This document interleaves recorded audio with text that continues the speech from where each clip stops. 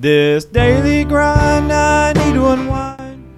Welcome to the Grind It Podcast. You know, life can be such a grind at times, and so we're here sharing God's Word with you to encourage you to keep grinding and to not give up. Bills I have to pay. Every day of my life is such a grind. It's time to grind. So here's the host of the Grind It Podcast, the old school skateboarder himself, Randall Tucker. Welcome back to the Grind It Podcast. Today we're going to finish up Acts chapter 20.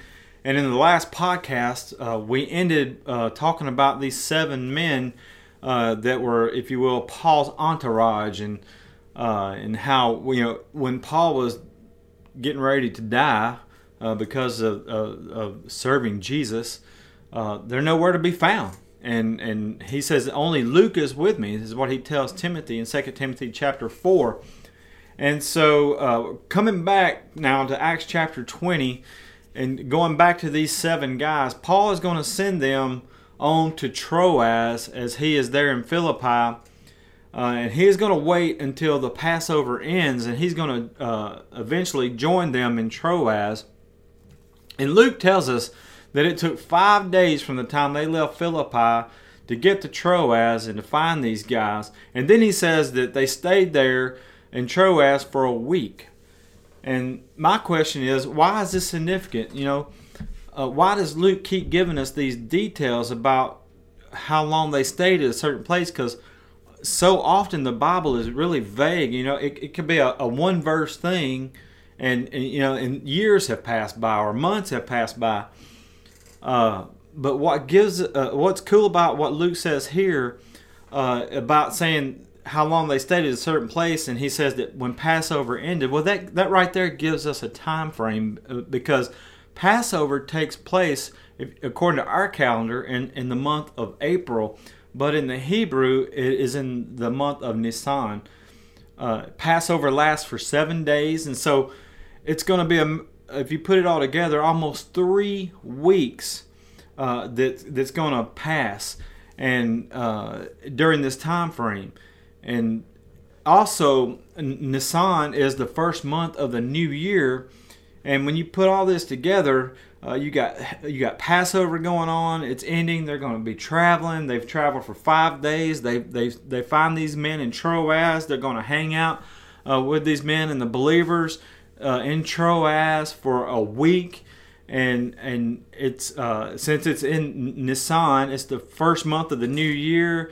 People are excited about the new year and what's going on, and it's also the start of spring, so warmer weather is approaching or maybe already there.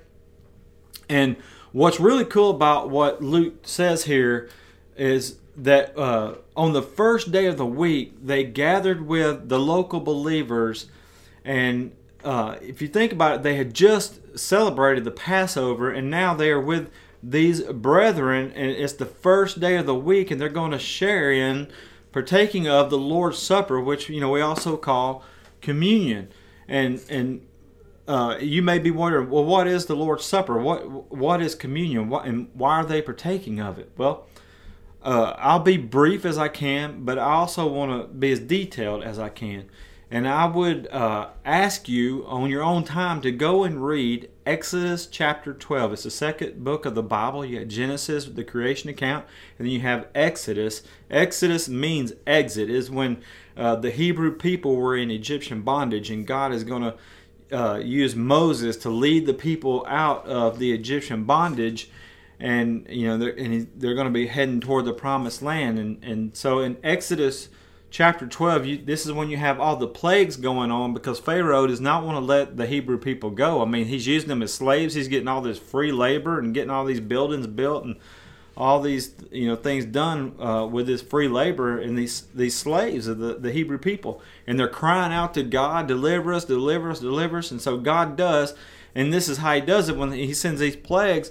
And the final plague is that if the death angel is going to be coming through the area, and if the death angel does not see the blood of a lamb, then you're going to lose your firstborn son.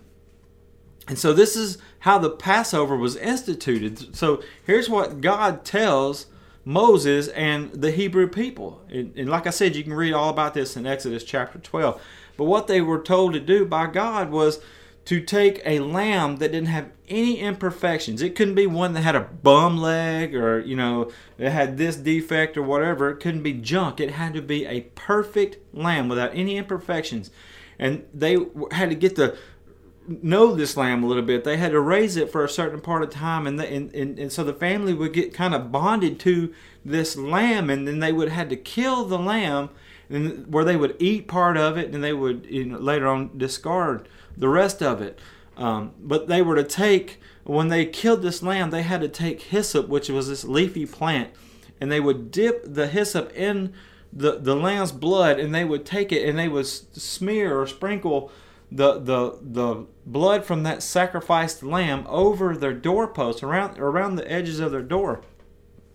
And when the death angel came through, and if he saw the blood of that sacrificed lamb, he would literally pass over that house, and anybody that was inside that house was saved. They did not die.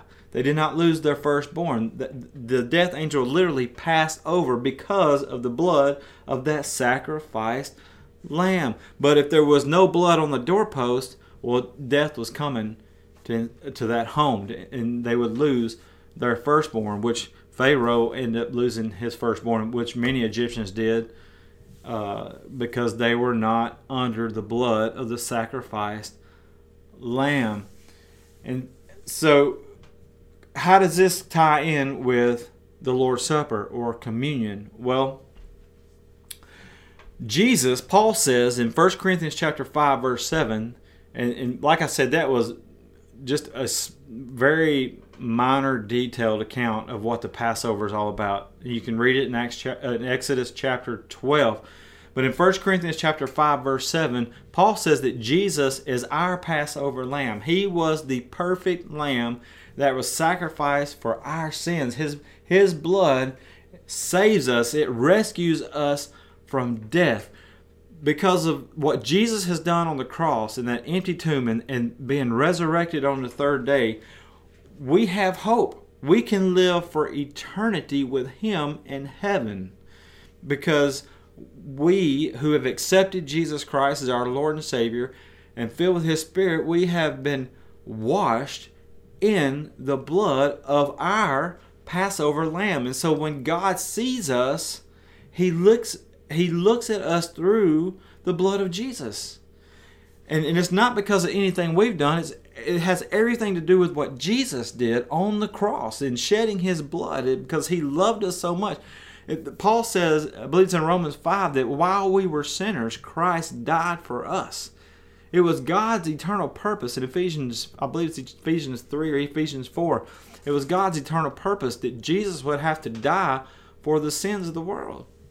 Paul says that through Adam, sin entered in, but through the second Adam, sin was taken care of. Jesus paid the price. And so God, if we've been washed in the blood of Jesus Christ, God doesn't see our sins, even though we're still sinners. Romans 3:23 says all have sinned and come short of the glory of God. We're human beings. We are imperfect. We have impurities. We mess up all the time. I don't care if we're washed in the blood of Jesus Christ and we're following God to the best of our abilities, and we're, like Paul said, that I die daily, and we're trying to crucify the flesh. Sometimes this old flesh, this carnality of man rises up, and we do stupid stuff. We make stupid choices. We go against the will of God. And that's what sin is, going against what God wants us to do. And so, without Jesus, there's no hope. That's why we urge people all the time to give your life to Jesus, because you are basically a dead man walking. Even though you have life, you don't have life. You have a heartbeat, you can breathe, you can move about and do things, but spiritually you're dead. And without Jesus Christ, you're going to be separated from God for eternity. And if you die in that situation, there's no second chances. There's no, okay, God, I see you now, I believe in you. Because the Bible says that every tongue will confess that Jesus Christ is Lord. But also in the Sermon on the Mount, Jesus says, in that day, there's going to be people say, hey, I did this in your name. I did that in your name. And Jesus says, depart from me. I never knew you, you workers of iniquity. You never had a relationship with me. You might have done stuff in my name, but you never had a relationship with me. I mean, that's why we urge people to be in the Word, reading their Word, praying on a daily basis, and trying to become more like Christ each and every day. Because, what kind of relationship do you have with someone that you don't spend any time with? It sucks. It's not a relationship. I mean, what kind of marriage would a person have if they never had any conversation or any daily activities or met with their spouse at any time and just didn't spend any time together? It would be a sucky marriage, and it would end in a divorce very quickly. And so God has given us avenues and ways to spend time with Him and to grow our relationship with Him. And Paul says that Jesus is that perfect Lamb that was sacrificed for our sins, and it's through Jesus and what He has done on the cross and the blood that He shed is why we can spend eternity with God. In 1 Corinthians chapter 11, 23 through 26, Paul says this. He says, I pass on to you what I received from the Lord Himself. On the night when He was betrayed, and you can go through all the Gospels, Matthew, Mark, Luke, and John, and see where Jesus was having the last Passover that night He's going to be betrayed by Judas, and by that morning He'll be hanging on the cross for 6 hours where He dies, and then He's buried before 6 o'clock that Friday evening, because that would be the start of the Sabbath. So they had to get Him in the grave in that tomb quickly. So He died at around 3 o'clock, and they had 3 hours because the Sabbath started at 6. So they had 3 hours to get Him off the cross and into that tomb. And then, of course, we know on the third day He was resurrected. But it's all four Gospels carry that account when Jesus has His last Passover meal with His disciples. And this is Paul's rendition of that. He says, I pass on to you what I received from the Lord Himself. On the night when He was betrayed, the Lord Jesus took some bread, and He gave thanks to God for it, and He broke it in pieces and said, this is my body, which is given for you. Do this in remembrance of me. In the same way, He took the cup of wine after supper, saying, this cup is the new covenant between God and His people, an agreement confirmed with my blood. Do this in remembrance of me as often as you drink it. For every time you eat this bread and drink this cup, you are announcing the Lord's death until He comes again. So that is why we take the Lord's Supper. That is why we take communion, because Jesus said it reminds us of the sacrifice that He made on our behalf so that we can be reconciled to God. We can be made friends again with God because of what He did on the cross. And it helps us to remember and never forget what Jesus has done for us. We'll dive more into this when we come back from break. We'll be right back. I've seen memes on social media that read something like this. They would say, life would be awesome if it wasn't for other people. Well, maybe you have that same thought. Maybe somebody has made you angry, or maybe a group of people have made you angry or hurt you in some kind of way, and you're having a real hard time dealing with it. Well, let me encourage you to read Psalm 27. In verses 1 through 3, David says, the Lord is my light and my salvation, so why should I be afraid? The Lord is my fortress, protecting me from danger, so why should I tremble? When evil people come to devour me, when my enemies and foes attack me, they will stumble and fall. Though a mighty army surrounds me, my heart will not be afraid. Even if I'm attacked, I will remain confident. So, when someone has hurt you or made you angry, here's what we need to do. We need to take them and the situation before the Lord. In fact, pray to the Lord that He will bless them and that He will give you peace. Don't try to handle the situation all alone and make a mess of things. Give it to God and let Him help you with it. And David ends Psalm 27 by saying, wait patiently for the Lord. Be brave and courageous. Yes, wait patiently for the Lord. So before the break, I was just explaining to you about communion or the Lord's Supper and where that came from and why it was instituted. And like I said, you can read about that more in detail in Exodus chapter 12 and how Jesus is our Passover lamb who was sacrificed for our sins. 1 Corinthians chapter 5 verse 7. And it's because of what Jesus did on the cross that we can accept Him as our Lord and Savior and be baptized for the remission of our sins, and His blood will wash our sins away, and we're filled with the Holy Spirit of God who will guide us and is our seal until the day of redemption. When we take our last breath here on this earth, we will be spending eternity with God in heaven, all because of what Jesus did on the cross for our sins.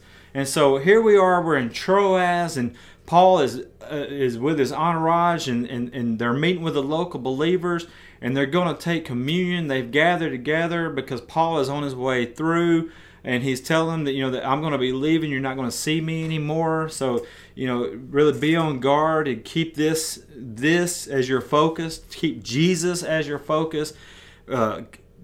Partake of the Lord's Supper every Lord's Day, and be reminded of what Jesus has done for you, especially when things get heated and things get hard, and because persecution is going to be coming, and he's going to tell the elders in Ephesus here in a few minutes that that outside influences are going to be trying to come in and destroy the church. People from the inside are going to be trying to destroy the church, but keep your focus on Jesus. And so as we move on, one thing that I want to point out is that when we read the Bible, we have to understand something, that they didn't count time like we count time. We usually go morning to evening. Well, in Genesis 1, when God created darkness and light, it says in Genesis 1, 3 through 5, it says, God said, let there be light, and there was light. And God saw that the light was good. Then He separated the light from the darkness, and God called the light day and the darkness night. And evening passed, and morning came, marking the first day. So we go by morning and evening. The Bible goes by evening and morning. And the reason why I bring this out is because when they met with the local believers there in Troas, there's going to be a guy named Eutychus that's listening to Paul preach. And Paul gets a little long-winded, not a little bit long-winded. He gets very long-winded because he's actually going to talk all night long. But you got to remember, this is the last time that he's going to see these people. So he's just trying to encourage them to stay faithful to Jesus. And so as he's talking to these people, it gets dark. And the reason why it gets dark, because the first day of the week for them started at Saturday night at 6 p.m. And so it starts getting dark. It's late in the evening. They've got, Luke says there's lamps that are flickering with flames that's lighting up the room that they're in. And there's this guy by the name of Eutychus, and he's sitting in the windowsill, and he's listening to Paul speak. And as Paul is getting long-winded and just keeps on talking, he's sitting in that windowsill, and he gets sleepy. And the longer Paul keeps going, he falls asleep. And then he falls into a deep sleep. And when he falls into that deep sleep, he literally falls out of the window. And Luke says that the building that they're in, he was 3 stories high, which would be about 30 feet. And he falls to the ground where Luke says he was dead. So I'm just assuming, I'm guessing, because Luke doesn't say, but I assume he probably fell backwards, and he fell head first and broke his neck when he hit the ground. And so Eutychus was dead. You can just picture in your mind all these people rushing to that window to look out to see Eutychus lying there dead, lifeless. And Paul and probably others just take off running down the stairs, and he gets outside and he just grabs Eutychus. And when he grabs Eutychus, a miracle happens instantly. Eutychus comes back to life. And Paul just tells everybody, hey, he's fine. Everything's okay. There's nothing wrong with him. I don't know if Paul ever told the people the guy was dead. Maybe he did later on. Maybe when they were traveling on the ship, going to another place. But Paul just turns around and looks at everybody and says, oh, he's fine. No scratches. And the guy was laying there dead. Absolutely no breath, no life, no heartbeat, dead. In just a matter of seconds, a miracle happened instantly. When Paul touches this guy's body, he's completely healed like nothing ever happened. And I've said this in another podcast in the past, but dead people don't have faith. If somebody tells you that you're not getting your healing isn't coming because you don't have enough faith, run as fast as you can away from that person and run to Jesus. Because dead people don't have faith. God worked a miracle here through Paul and brought this guy back to life. And and I'm glad that God did this, because Paul knew he was on his way out. And he wasn't going to be there to comfort the people, and this was their friend. And so God works a miracle and brings this guy back to life like nothing had ever happened. And if it would have just been amazing if he had just broken his neck, if that's what happened, and it killed him instantly. And they never knew it. The guy just he raises up from the dead, just like a resurrection, right there on the spot. And so Paul doesn't have this anxiety, or the group of believers didn't have this anxiety or this death looming over them as Paul's leaving them, because they're already going to be sad because they're not going to see Paul anymore. And so I just want to encourage you by this story of Eutychus, and you can read this in Acts chapter 20, that God is the God of the impossible, and we face stuff all the time as we go through life that just seems like an impossible situation. And it's easy to become full of fear, and fear is the opposite of faith. When we need to be rising up in our faith and believing in God and hoping and putting our trust in God, it's easy just to let fear and anxiety overtake us, and worry becomes our God. And so I just want to challenge you, if you're facing a difficult situation right now, to turn that fear that you have into faith and let God take care of your situation. He will do that. He promises to. He is faithful.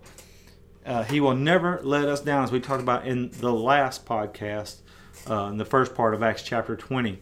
So they all go back upstairs. They take communion. They eat a meal. Paul keeps on talking. And matter of fact, he talks all night long until it's time for him to leave the next morning. And Luke tells us that they sail on to Mytilene. They go past the island of Chios, and they go to the island of Samos, and then they finally arrive in Miletus. And when they arrived in Miletus, Paul sends a message to the elders at Ephesus to come and meet him. He doesn't want to go into Ephesus because he'd have to be there for a while. So he sends for the elders to come. And in Acts chapter 20, verses 18 through 30, which is the rest of this chapter, we have what Paul says to them in this meeting. And in the remaining few minutes, I will try to cover that. But he says, when they arrived, he declared to them, "You know from the day I set foot in the province of Asia until now that I have done the Lord's work humbly and with many tears. I have endured trials that came to me from the plots of the Jews. I never shrank back from telling you what you needed to hear, either publicly or in your homes. I have had one message for the Jews and Greeks alike, and the message is this: the necessity of repenting from sin and turning to God and having faith in our Lord Jesus. And now I'm bound by the Spirit to go to Jerusalem. I don't know what awaits me, except that the Holy Spirit tells me in city after city that jail and suffering lie ahead. But my life is worth nothing to me unless I use it for finishing the work assigned to me by the Lord Jesus, the work of telling others the good news about the wonderful grace of God." And so I want to stop there just for a second and make a couple of comments, because we look at life so much different than Paul does. We value life by how much stuff we have, what kind of stuff we have, what kind of car we drive, how much money we have in the bank, what kind of clothes that we wear, what brand of shoes, what's the latest fashion, are we in the fashion trends, how many friends do we have on social media, how many people liked my post. We look at stuff like that to find our worth. When Paul says, hey, my life is worthless if I don't finish what God has called me to do. And if you think about all these people that he's ministered to over these years and on all these journeys and the beatings that he's taken, the stoning that he took for the sake of preaching the gospel to the lost in every town that he visited, he says, this is all worthless if I don't finish what God has started in me and through me. And it reminds me of what Jesus said in Matthew 6:19 through 21 when Jesus says, don't store up treasures here on earth where moths eat them and rust destroys them, and where thieves break in and can steal it. Because if you're putting your worth in that, it's going to be gone. Jesus says, store up your treasures in heaven where moths and rust cannot destroy it, and thieves cannot break in and steal it. And then Jesus said this, wherever your treasure is, there are the desires of your heart will be also. And so my question is simply this, where's your heart? Where's your heart? Where do you find your worth? Is it in Jesus, or is it in all of this stuff that the world has to offer? That stuff is just temporal and it's fading. Jesus and what he has to offer is eternal. And so Paul goes on to say in verse 25, he says, and now I know that none of you whom I have preached the kingdom will ever see me again. I declare today that I have been faithful. If anyone suffers eternal death, it's not my fault. For I didn't shrink from declaring all that God wants you to know.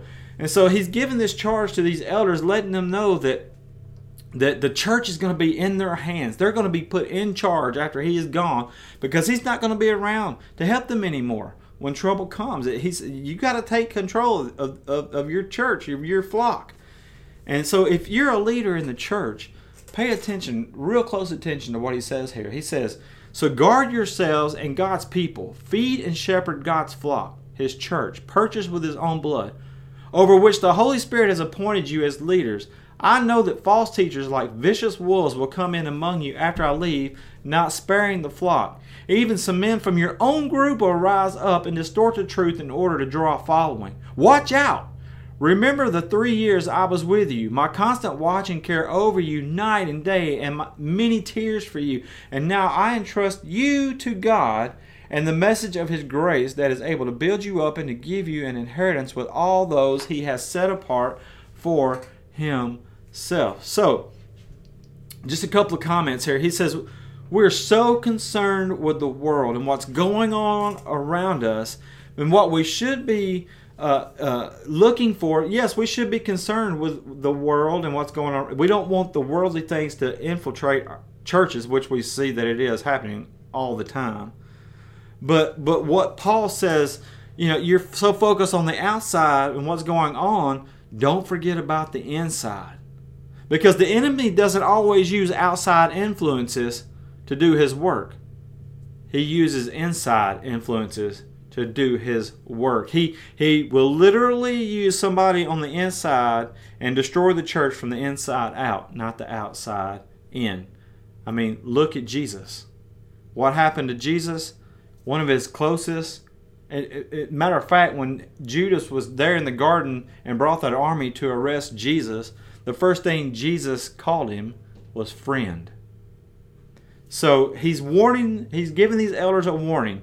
Yes, be concerned with what's going on around you, and watch out for these false teachers that are going to be coming in and trying to destroy the church, but also be aware of the people who are on the inside, because people who have been washed in the blood of Jesus Christ are still human, and they still make bad decisions, and they still can get greedy, and you can just keep on going and going with a list. They get selfish, they get power hungry, and I see it all the time in churches today. This still goes on. People want control, and they will not turn loose of the control, and they will literally destroy the church that they are associated with from the inside out. And so Paul says in verse 33, he says, I have never coveted anyone's silver or gold or fine clothes, and you know what these hands of mine have worked to supply my own needs, and even the needs of those who are with me. And I have been a constant example of how you can keep those in need by working hard. You should remember the words of the Lord Jesus. It is more blessed to give than to receive. And so I'm going to say this, and preachers today and churches they're not going to like what I have to say here. And I want to first start off by saying I'm very thankful for the churches that have paid me a salary when I was a full-time pastor, a full-time preacher, a full-time church leader. But I don't see anywhere, going through the book of Acts and through Paul's journeys when he started these churches, I don't see anywhere where churches took up offerings to pay a preacher or to pay a youth minister or to pay a worship leader or to pay a band or to pay an electric bill. But what I do see is where they worked and supported themselves. And that's why I love it when people are bivocational. When they work outside the church to make their income, and then they preach on the side. It's not a job, if you will. Paul just said that because he was a tent maker, so he would make tents and he would sell his tents, and so he would raise his own funds for this journey, and he made enough to cover his expenses. And not only did he make enough to cover his expenses, but he covered the peoples that were traveling with him. He covered their expenses as well. So I got a challenge for you. Go tell your preacher next Sunday or the next time that y'all meet. Tell your preacher and tell all your pastors to go out and get a real job, and instead of letting the church pay them. And that way the budget will be a lot smaller, because today these churches are paying a big, huge salary to these preachers, and some of them are just absolutely ridiculous. But more power to them. But tell your preacher and your other pastors, however many you have in your church, to go get a real job and support themselves and do the work of the church, and see and watch the expression that is on their face. I'm sure they're not going to like what you have to say. But like I said, I'm thankful for the churches that paid me throughout the years. And while I'm at it, why did I have to pay $33,000 for a piece of paper that says I have a Bible degree, and now I can get churches to talk to me about being their preacher? I mean, why is that even necessary? I don't see that anywhere in the Bible where they had to go get a piece of paper to be able to preach about Jesus and tell people about Jesus. But yet our churches, who have these big, huge budgets today, are requiring people to have a degree from a Bible college or from a seminary to be able to preach the gospel. I mean, we have just made such a mockery, in my opinion, of what the church is seen to be in the book of Acts. And I would talk more about that, but I'm out of time on the podcast. I'm going to finish up with verse 36. When Paul says, or Luke says, when he had finished speaking, Paul knelt and he prayed with them, and they all cried as they embraced and kissed him goodbye. They were sad, most of all because he said that they would never see him again. And then they escorted him down to the ship. And so that would be the last time that they would see and hear from Paul again, when he got on that ship and sailed on to the next area. And we'll pick that up in Acts chapter 21. But Paul says, I stayed the course. When persecution came, when I went through all this hard stuff, I never shrank back. Meaning that when things got tough and I'm facing all these difficulties, these life challenges, I just kept on being constant. I kept on preaching the message of the gospel, even in the face of adversity. And if I can encourage you in any way today, as we close out this podcast, we have to do the same, because the enemy will do anything that he can to discourage us. He'll throw anything at us in our lives. He wants to make us fear. He wants to make us be discouraged. He wants us to quit. But like Paul, we must keep the faith, we must keep going, and we must keep grinding until the Lord calls us home. And if you knew that you would be leaving this earth in a year, in a month, in a day, what would you change about the way you live? Why not start doing that now? Keep grinding. God bless you. Thank you for joining us today on the Grind It Podcast. Please feel free to share this podcast with your friends and your family so that they too can be encouraged by the power of God's Word. If you have any comments or questions, just email them to thegrinditpodcast@gmail.com. Remember, keep grinding and God bless you. Day of my life is such a grind.